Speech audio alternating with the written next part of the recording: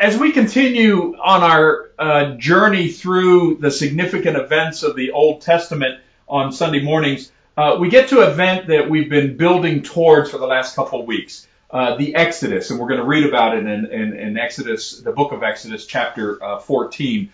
The word Exodus literally in Greek means exit. That's the sign you'll see above a door indicating the exit. It'll say Exodus. And that moment in Israelite history was the single most important moment in their history as a nation and in their relationship with God. As we mentioned, they changed their calendar to begin on the date of this leaving of coming out of slavery and going into the freedom promised land. And it was also the Passover that we talked about last week, the celebration of that moment. And that is an ongoing event and perhaps one of the most important events within the Jewish calendar. The story is so well known. I don't know that there's too many people, at least in our context, that have not heard about the Exodus and crossing through the Red Sea. The movies like the Ten Commandments have made it very popular. It even shows up in some unusual places like the Mad comic cartoons had a couple times when Moses showed up. And in one, Moses is sitting in a bathtub and he has parted the bathwater to the side and he's sitting in the middle with his rubber ducky, and his mom's outside saying, "I don't know why the boy never comes out clean from his bath." And another cartoon, he's sitting there with a bowl of soup and chicken noodle, I think. And so he's parted the soup in the bowl to reveal all the noodles because that's the part he wants to eat. And his mom is out there kind of giving him grief because he's playing with his food. Well, it is a very well-known story, but at the same time, it's kind of hard to believe. And so there have been numerous theories and numerous explanations about what really happened.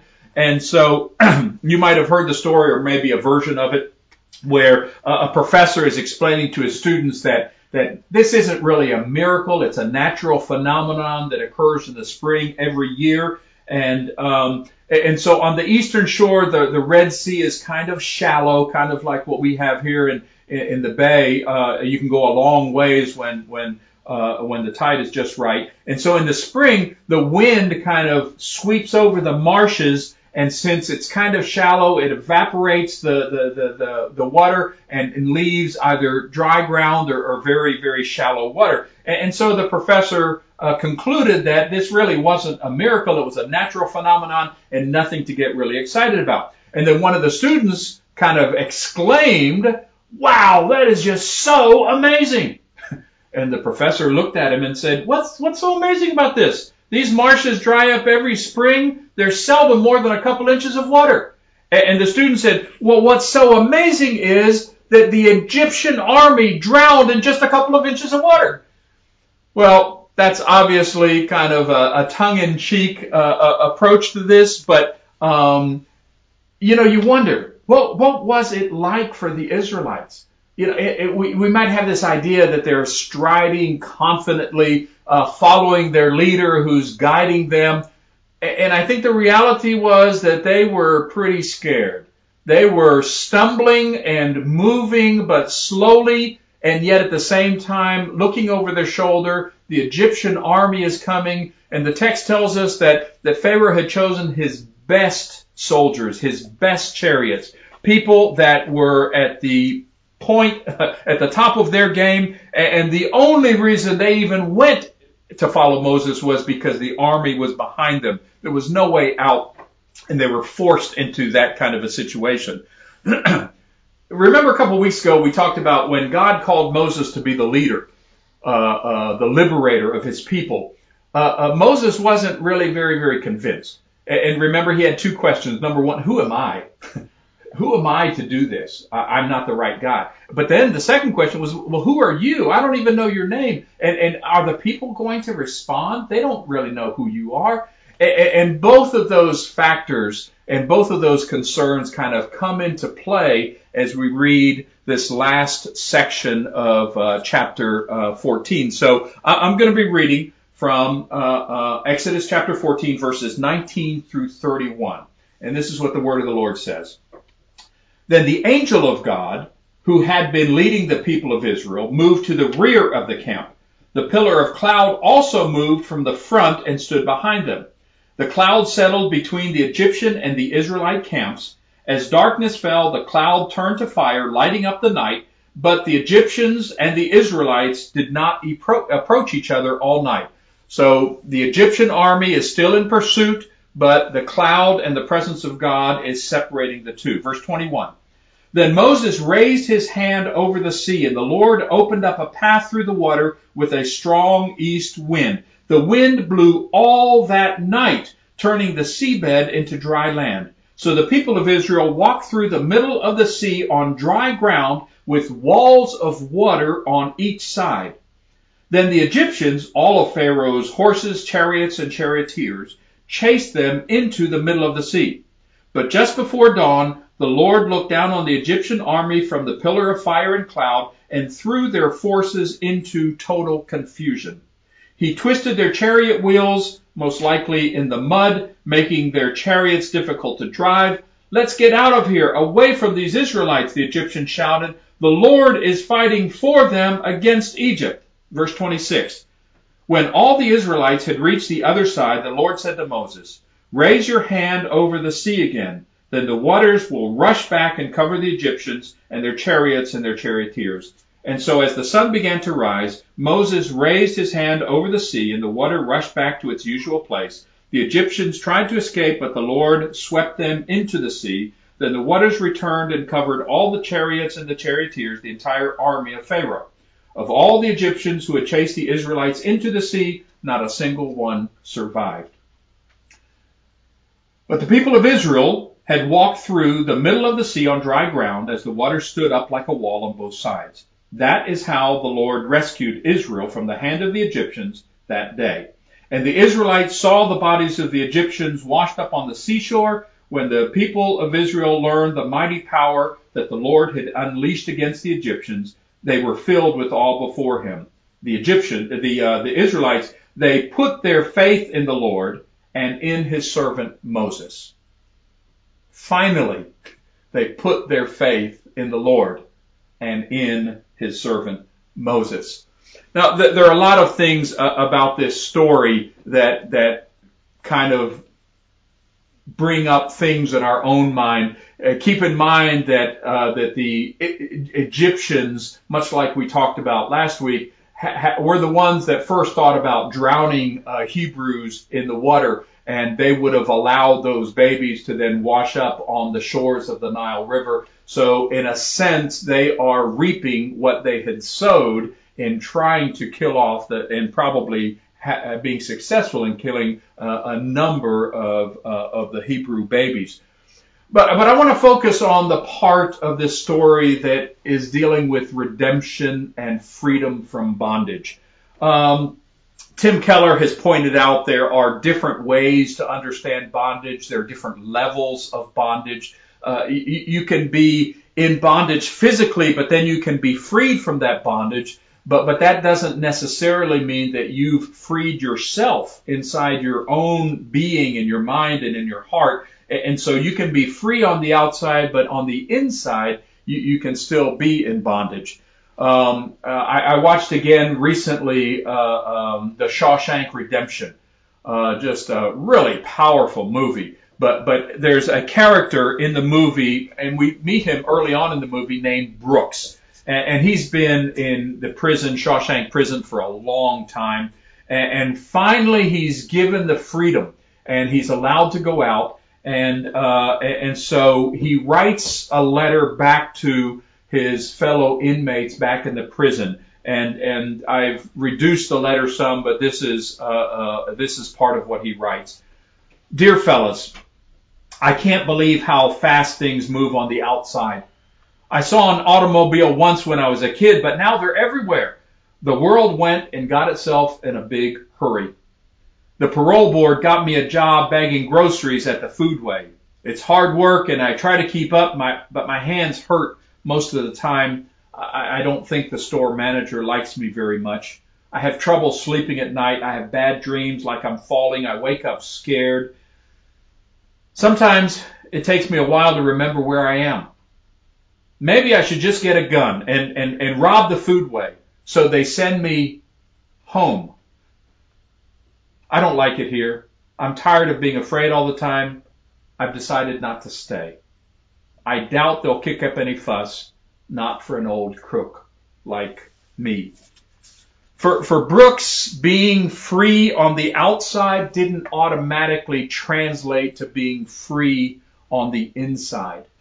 You know, the Israelites were free from Pharaoh. They had been freed from his grasp. But once they felt threatened and once that fear came over them, they immediately wanted to revert back. Because earlier in the chapter, when they saw the Pharaoh's armies, the Egyptian army coming after them, they said, you know what? It's better back in Egypt. Let's just go back and let's just be slaves. We'd rather go back and be slaves than die here in the wilderness with Moses and with God. And so how could God convince them? What could God do to show them that they were truly experiencing a transformation, something that was so large and huge that it would not only affect their outside, but it would affect their inside? And the way God chose was to lead them through this water. It's interesting. God could have taken them a shorter route through the Philistine army camps, but they would have gotten afraid and turned around. So he leads them to water. And the choice of water is quite interesting because God is going to lead them through an experience of creation and of new creation. You think back to the times of Noah. When God wanted to judge the earth, he could have done it any number of different ways, but he chose water. And that kind of harkens back to creation. Remember in Genesis 1 when God began his work with the earth, water covered all of the earth and there was darkness and there was chaos and the Spirit of God was hovering over the waters. And so then God begins his work. Now, these first couple days of creation, Moses writes, and he doesn't really say that God created anything. He says he separated. So he separated the darkness from the light and made day and night. He separated the waters from the dry land and made the dry land appear. So out of this flood of waters, God pushes back the water so that the dry land can appear. And that is the work of creation. And that is the work that God was doing, bringing order to chaos, bringing orderliness to a world that was filled with chaos. The water represents chaos, the water represents death, and the appearance of dry land was the beginning of order that God was putting. So that was the creation. So with the flood in Noah's time, what God is actually doing is what some authors refer to as decreation. He was covering up the earth again with water. He was reversing what he had done in creation and covering up once again the waters, covering up the earth with the water. And I think the basic point is if you turn away from God, if you turn away from the Creator, you are actually turning away from goodness and you are turning towards chaos. And you are letting the waters of chaos overcome and wipe out all of the good and the evil that is there, and chaos reigns. You know, that's kind of what God was doing with the plagues. As the Pharaoh turned away and turned towards himself as the God of Egypt and as the one who had the rights of ownership over the Israelite people or the Hebrew people, what came down on Egypt was decreation. It was the creation acting against humankind and acting against what was going on in their lives. The darkness covered. There was, Egypt's sin had unleashed all of this chaos in their lives, and they were being judged by this act of decreation. So, the reason the Exodus is so important for us, and it was so important for the people of Israel, is because God was bringing order to their lives. And he led them through a moment of creation where the waters were pushed back and they were walking on dry land as they were being recreated as a new nation, as a new people, as a people that were now God's very own possession. What's amazing is in 1 Corinthians chapter 10, Paul makes the argument that that was actually what he refers to as a baptism. When they passed through the waters, they were being baptized and they were leaving their old life of slavery and they were coming to a new life. The Exodus experience is repeated through baptism. Now think about the implications of that for you and me. When we are baptized, we are going through the waters. We are leaving our old life of slavery to sin and death, and we're entering into a new life with God. And like the world before God began his creative work, we're covered over by the waters of judgment. But just as God brought the dry land to appear in the earth, and then in the after the creation, the flood narrative, and along with the people of Israel as they were crossing the Red Sea, God brings us up and brings us to dry land and a new life as well. It's all about a trust. Do we trust that God can see us through? You know, God isn't going to save and rescue us every time our back is up against the wall. There are times when the forces of evil are so great, or there's times when for our own benefit and for the purposes of God, we go through difficult moments. But you know, many times he has saved us. I know some of you have been in situations where you've gotten the most horrific news about your health or a loved one's health.